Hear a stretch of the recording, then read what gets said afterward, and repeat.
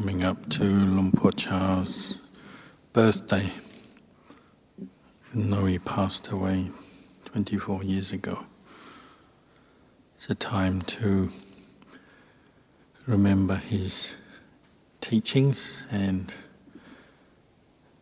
count our blessings that we've come into contact with him either personally or through his teachings, through his Sangha.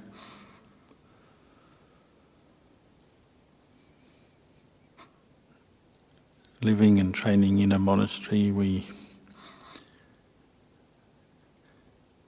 commit to following the Vinaya, training in Dhamma-Vinaya. This is the official term for Buddhism. It's how the Buddha described his teaching, Dhamma-Vinaya, the truth and the discipline. Luang Por Chah used to remind the monks frequently that even though we go through an ordination procedure, we enter the Sangha, we're given a name and a title.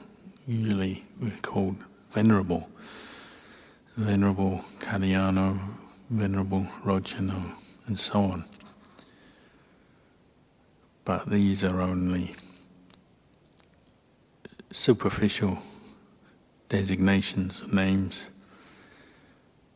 We're called venerable, but our minds and hearts are perhaps not yet venerable, not yet worthy of veneration. We put on the robes, we look like monks, but how much our heart has developed the qualities of a true monk, a true samana, depends on many things. Really, the true samana is the liberated one, the arahant.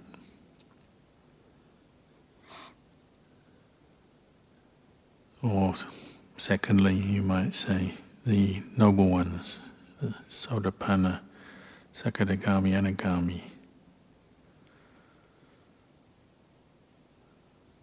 You might say, thirdly, well, somebody who keeps the Vinaya properly all the time. They have Hiriotapa in their mind and they take their practice seriously and they're sincere in keeping the Vinaya. When we come into the robes, we maybe not yet haven't learned that. Literally, we're still learning the rules, the ways of training, the ways of practice. Learning on the outside, and then we're learning on the inside to develop the qualities of a samana. The renunciation, the dedication to harmlessness, dedication to contentment in the use of the requisites, in the way we obtain our requisites. Dedication to training the mind in virtue, in meditation, in insight. We're committing to this training, and this is what will make our hearts and minds venerable or worthy of veneration. But we also have to accept we have our karmic conditioning, what we've done before comes with us. So many of our mental states, intentions are no different from that arise, are no different from before, when we were lay people. Some very skillful, some not so skillful. But the difference is they're now committed to the training. We're using the Vinaya as a way of training body, speech, mind, to deal with that reality, the reality of our karma, our karmic inheritance, our khandhas, 5 khandhas as we find them for ourselves. We're training them, moving towards liberation, recognizing suffering its cause and abandoning the cause through the practice and through this training in Dhamma-Vinaya. So we have to be honest. We're aiming to realize truth, the Dhamma, and then we have to be honest, clear in our minds. So we're dedicated to recognizing the way things are, the truth. So much of our practice is learning to recognize behavior that is going against the Vinaya, going against the Dhamma, that is for more suffering, and abandoning it, whether it's our external behavior or just internal mental behavior. This is the skill of the samana, one who is constantly abandoning kilesa, the cause of suffering, and developing magga, the factors of the path that will help us free us from suffering.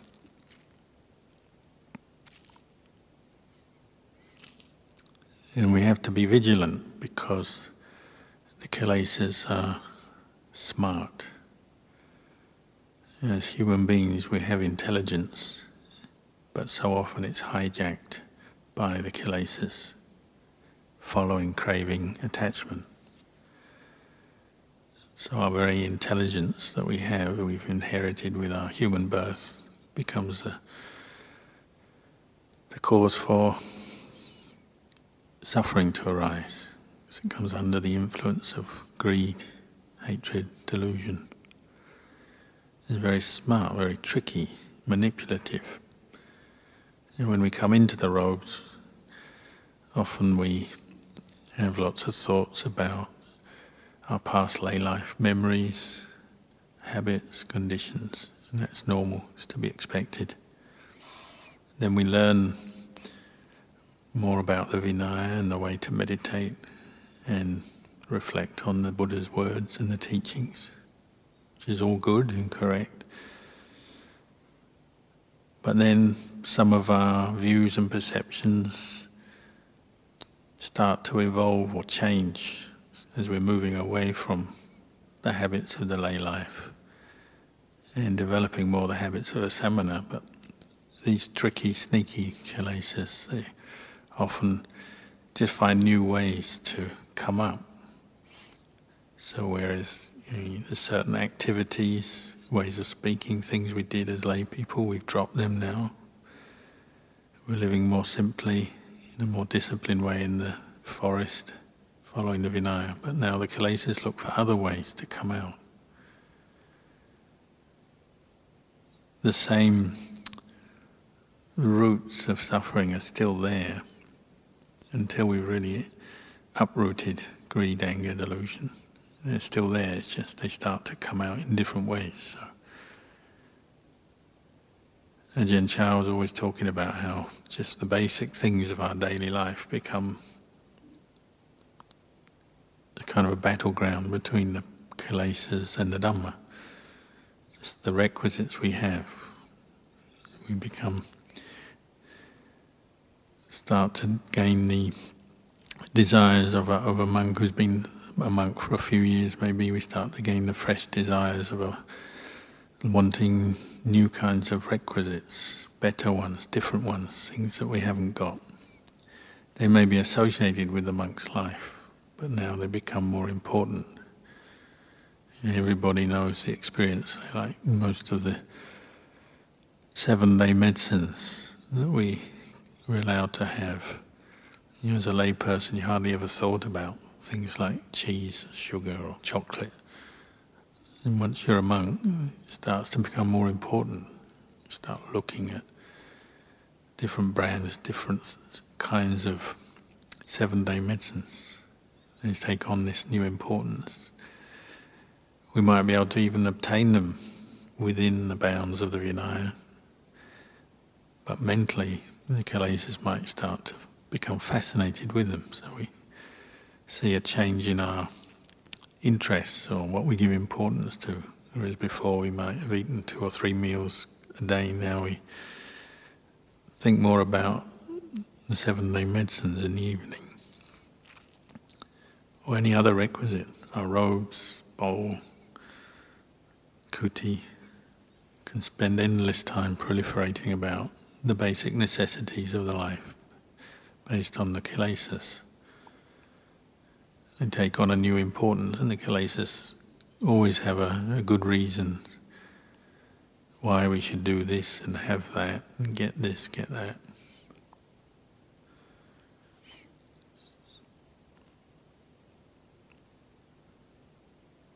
I remember there was one monk when I was a novice. I spent some time with him. He had some eye issues. So when he was a slightly younger monk, he was living with Luang Por Chah. He was always dreaming about getting some dark sunglasses to protect his eyes. He had a good excuse. The doctor said, your eyes don't do so well in the sunlight. But nobody in those days would offer sunglasses to a monk, junior monk. He was always thinking about it, how can I get sunglasses? Eventually he went to Bangkok on a trip where there's more people with more funds available, so somebody offered him sunglasses. He was so happy, so always, like he got what he wanted, always playing with them, looking at them, wiping them, keeping them in his bag, bringing them out. It was a really big thing for him. And then one day someone stole them from his yam. He was so shocked. He hadn't thought that might happen. Couldn't find them anywhere. And Ajahn Chah heard and just said, I was wondering when that might happen. Ajahn Chah thought it was a good thing that they'd been stolen. Then he can see the attachment it formed around these sunglasses.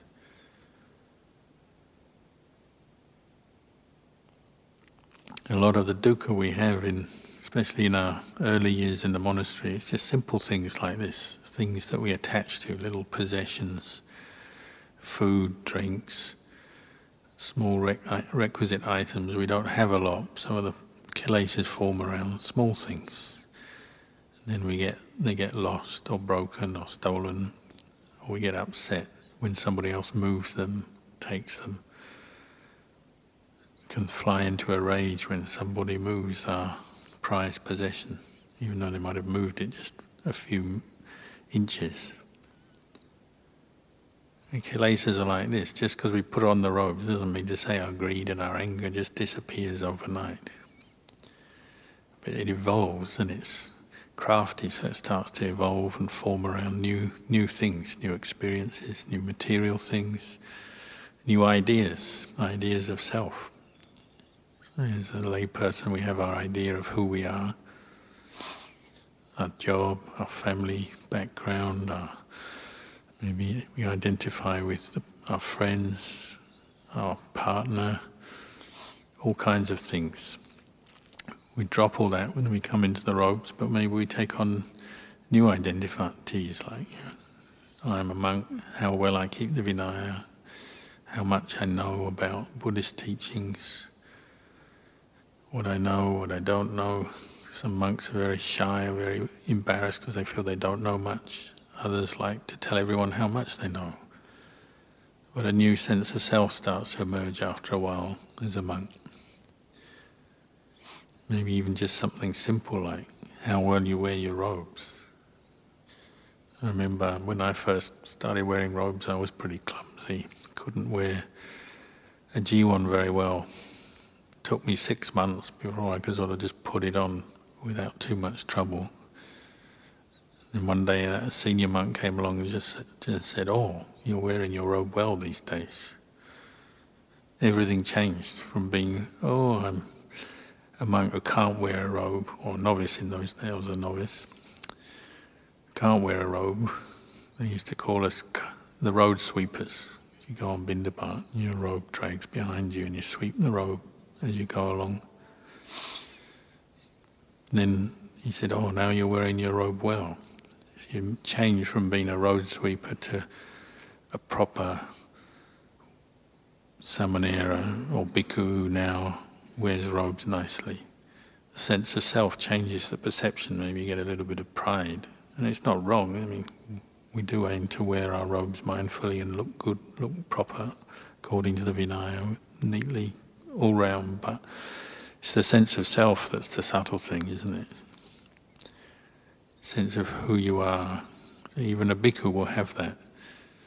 As you grow in the robes, and you move on from just the way you wear your robes, the way you hold your bowl, your deportment, the way you chant, those kind of basic things, it moves on. You start to be how well you can give a Dhamma talk or explain the Dhamma, how long you can sit meditation, how ascetic you might be.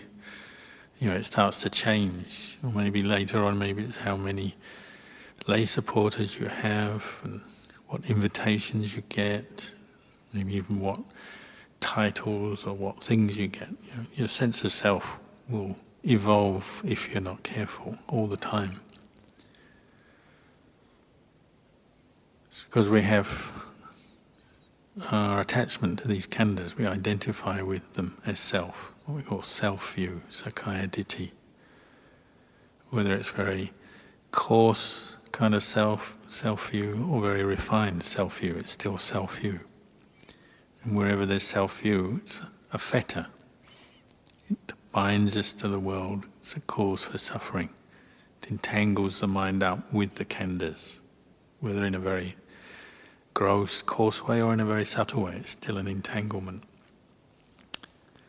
Whether it's sakkaya ditthi, skeptical doubt, silapata paramasa, attachment to different practices, rituals,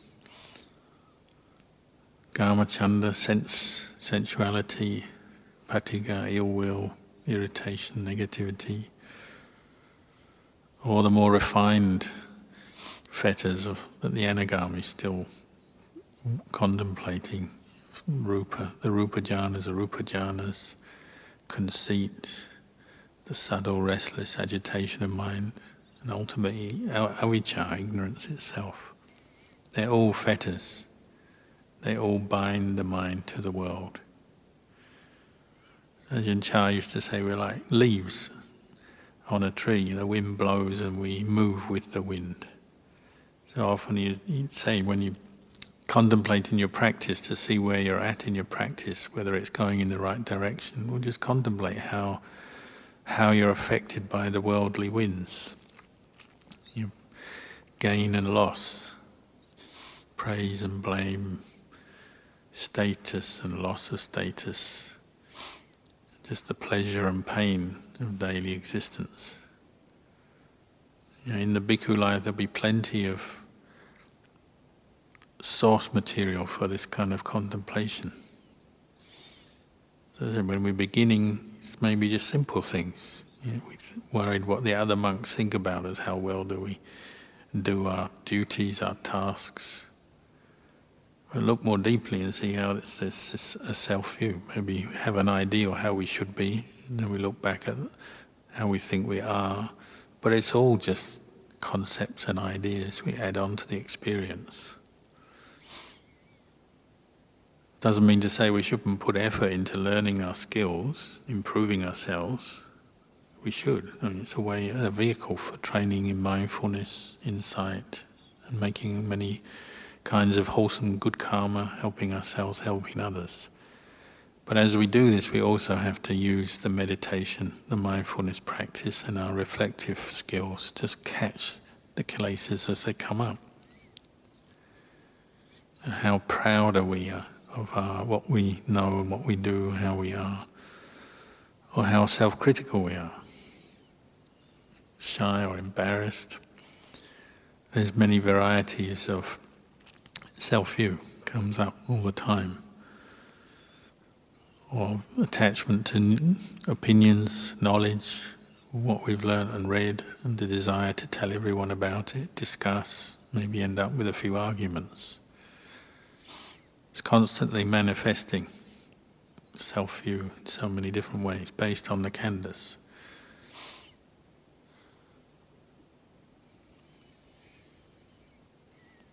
So we actually don't have to go very far to practice.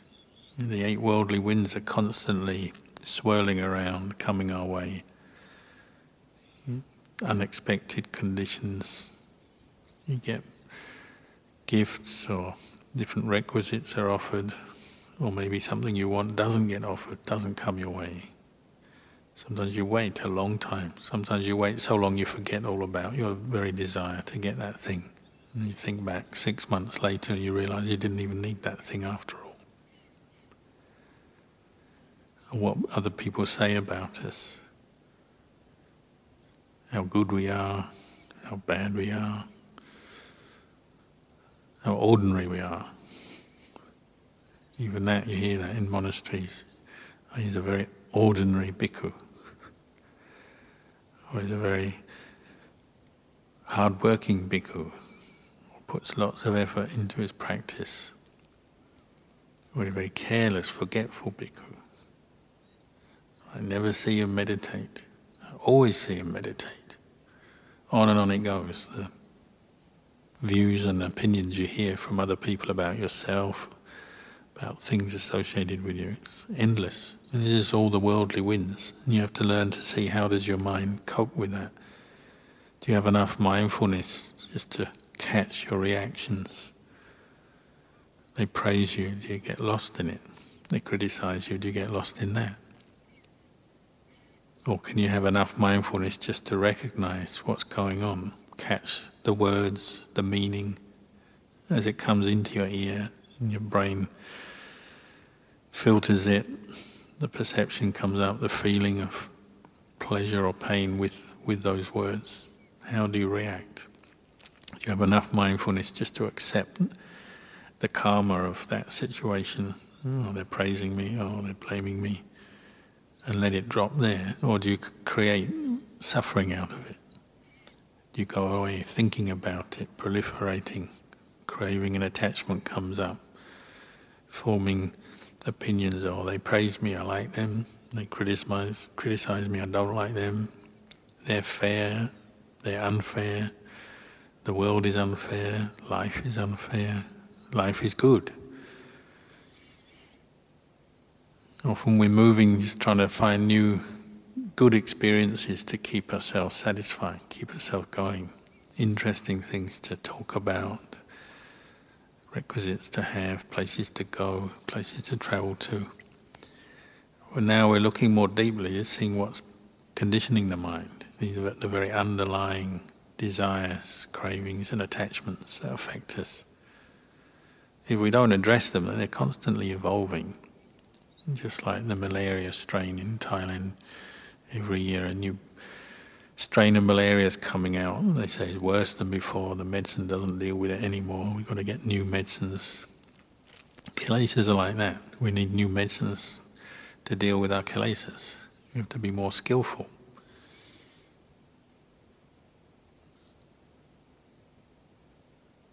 So to deal with these 8 worldly winds and the different fetters that we brought along with us into the robes, we have to learn the skills of our lifestyle as samanas, put effort into reflecting on our sila, the Vinaya, learn the rules, use them as skillful ways to bring up mindfulness, bring up insight and let go of greed, anger, delusion on that level. Develop our meditation object, sitting, walking, learning to sit mindfully, not just in a kind of casual way, passing the time. Actually dedicate yourself to sitting with sati and sampajanya, alertness directed to your meditation object. Calming the mind, getting the rest so that then you can contemplate better. It's your walking meditation. Set yourself targets, learn to sit and walk for an hour without stopping, without resting, without going elsewhere. Walk for a whole hour, just keep putting attention on your meditation object. If it's the feet, buto, parts of the body, whatever. Learn to complete these sort of small tasks, and maybe once you can complete them easily, then increase the length of time that you can sit and walk. learn to see how the mind craves distraction just because there's a bit of pain or tiredness, or when we have different moods, like when we're feeling bored or restless, just want to go and do something else. Just stick to your goal, then you can watch that mood arise and pass away, and that's insight. It's impermanent. Boredom is just another mood, it's another mental state. Restlessness, another mental state. Aversion to pain is just another mental state. They come and go. Have enough patience, enough effort, enough mindfulness to be able to see that, and then you get insight as a result. And the result of insight is you get liberating experience. The mind becomes more still, more quiet, and more clear. And these 8 worldly winds, they're our karma, they're constantly coming back to us, and they bring us different mental experience, mental impressions, coming from the outside and also just internally, generated from memory, thought processes. All these different sense objects that we're receiving, and just like they say, like different coloured dye in water, just changes the colour of the water, so you lose awareness of the translucency of the water. It becomes yellow or red or whatever colour.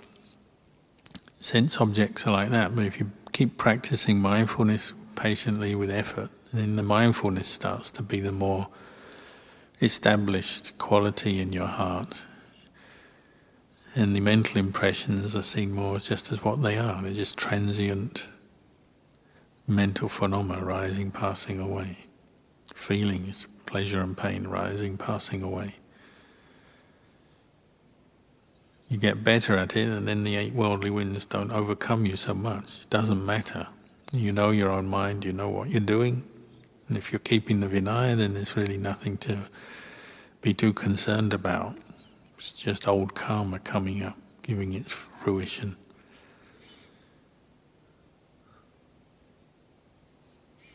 The more you practice, the more confidence you gain from just trusting in your skill, keeping the Vinaya, developing mindfulness, reflecting on the Dhamma. So Ajahn Chah says your heart becomes bolder. Not in a worldly way where you want to go, you're bold with other people, want to defeat them in argument or through aggression. Just bold because you know what you're doing. You're mindful enough and you know how to keep your mind peaceful. You know how to contemplate, and you can understand how to let go of dukkha.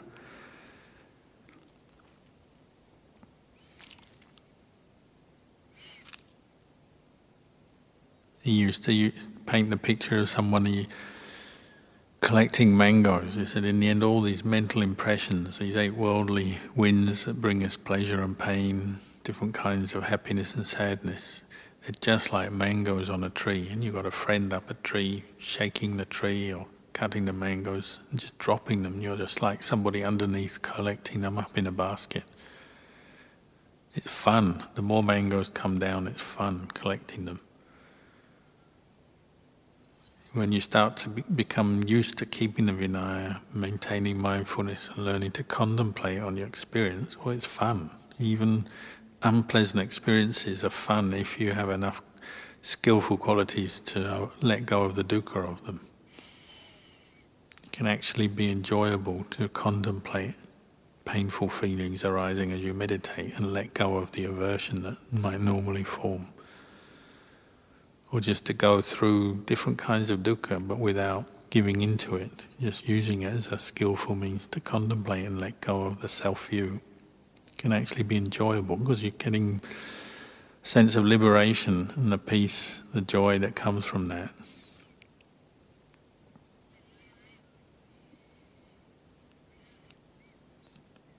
Sounds almost like self-torture or masochism. It's not like that. Because we're developing the right qualities, we letting go skillfully.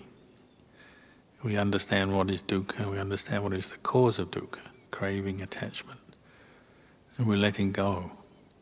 So there's a genuine sense of the mind being liberated and a sense of maturing of insight and understanding. If you really understand something, well, you don't get fooled again, tricked again by those sneaky kilesas. You know it's just that much. Pleasure is pleasure, pain is pain, but it's just that much.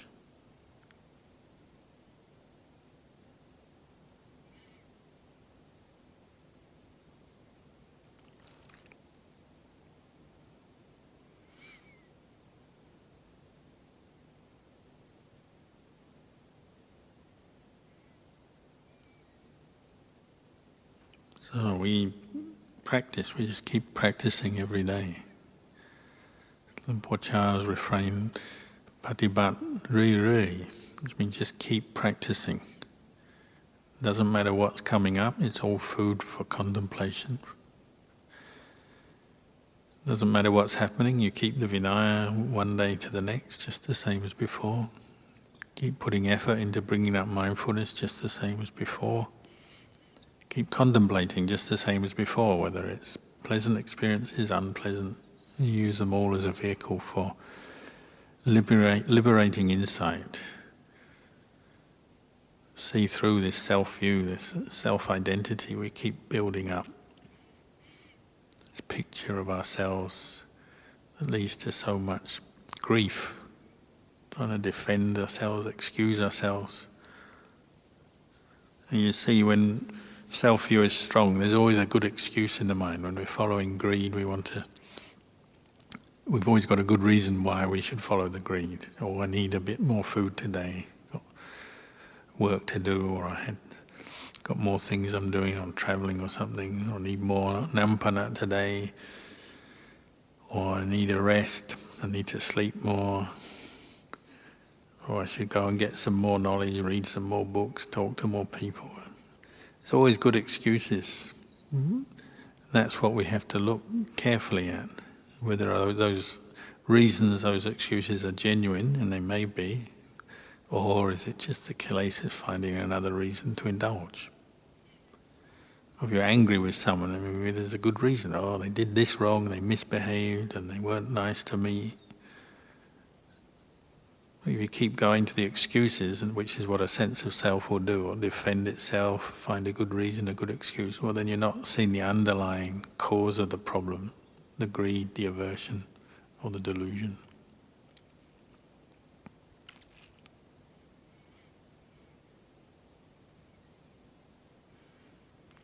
If you keep developing your mindfulness on the breath, on Buddha, on different meditation objects, you're bringing your mind just to know what's there in the present moment. If it's other people's words, it's just sound. It's painful feelings arising in your body, well, it's just painful feelings. Pleasurable feelings, just pleasure.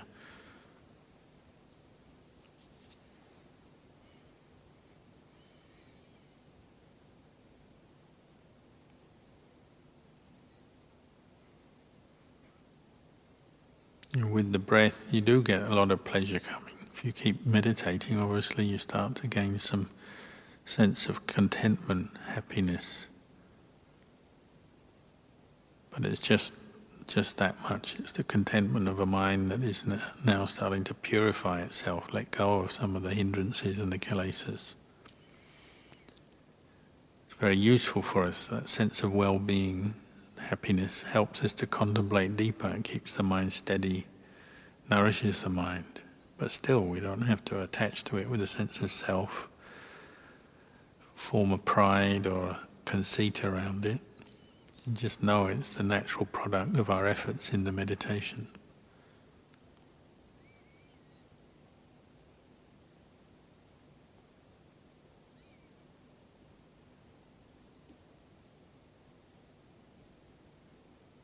When we do things wrong, we have to accept. If we made a mistake, we weren't mindful, just accept that. Oh, I wasn't mindful. Use it as a good reason to put more effort into being mindful of the Vinaya, mindful of what we're thinking, what we're doing, saying. The worldly ways always have an excuse, always push responsibility away. It wasn't me.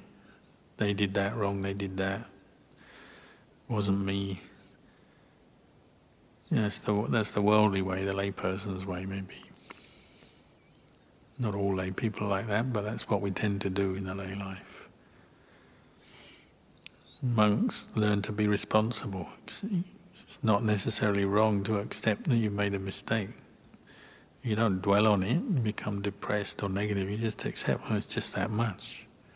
It was a mistake, now I know. And you move on and you learn, you acknowledge it, and you grow from it. That's if you're dedicated to the truth, to really understanding Dhamma, and following the Vinaya. If you're still dedicated to the kilesas, well, you still keep up the self-view. There's always a good excuse.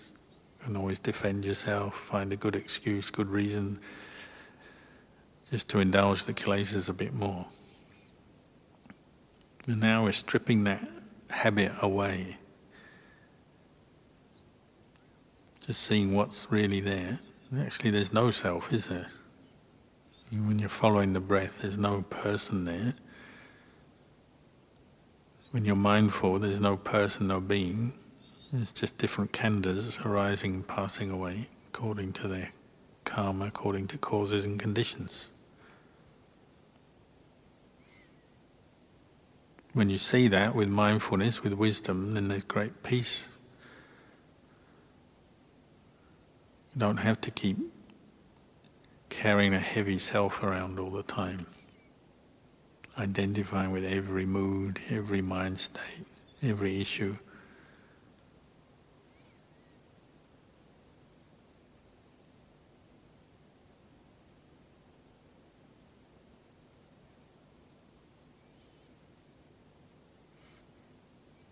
So tonight is a half moon night. It's a good night to put effort into sitting and walking. And this week, Lumpur Cha's birthday, we can dedicate our efforts to the founder of this tradition.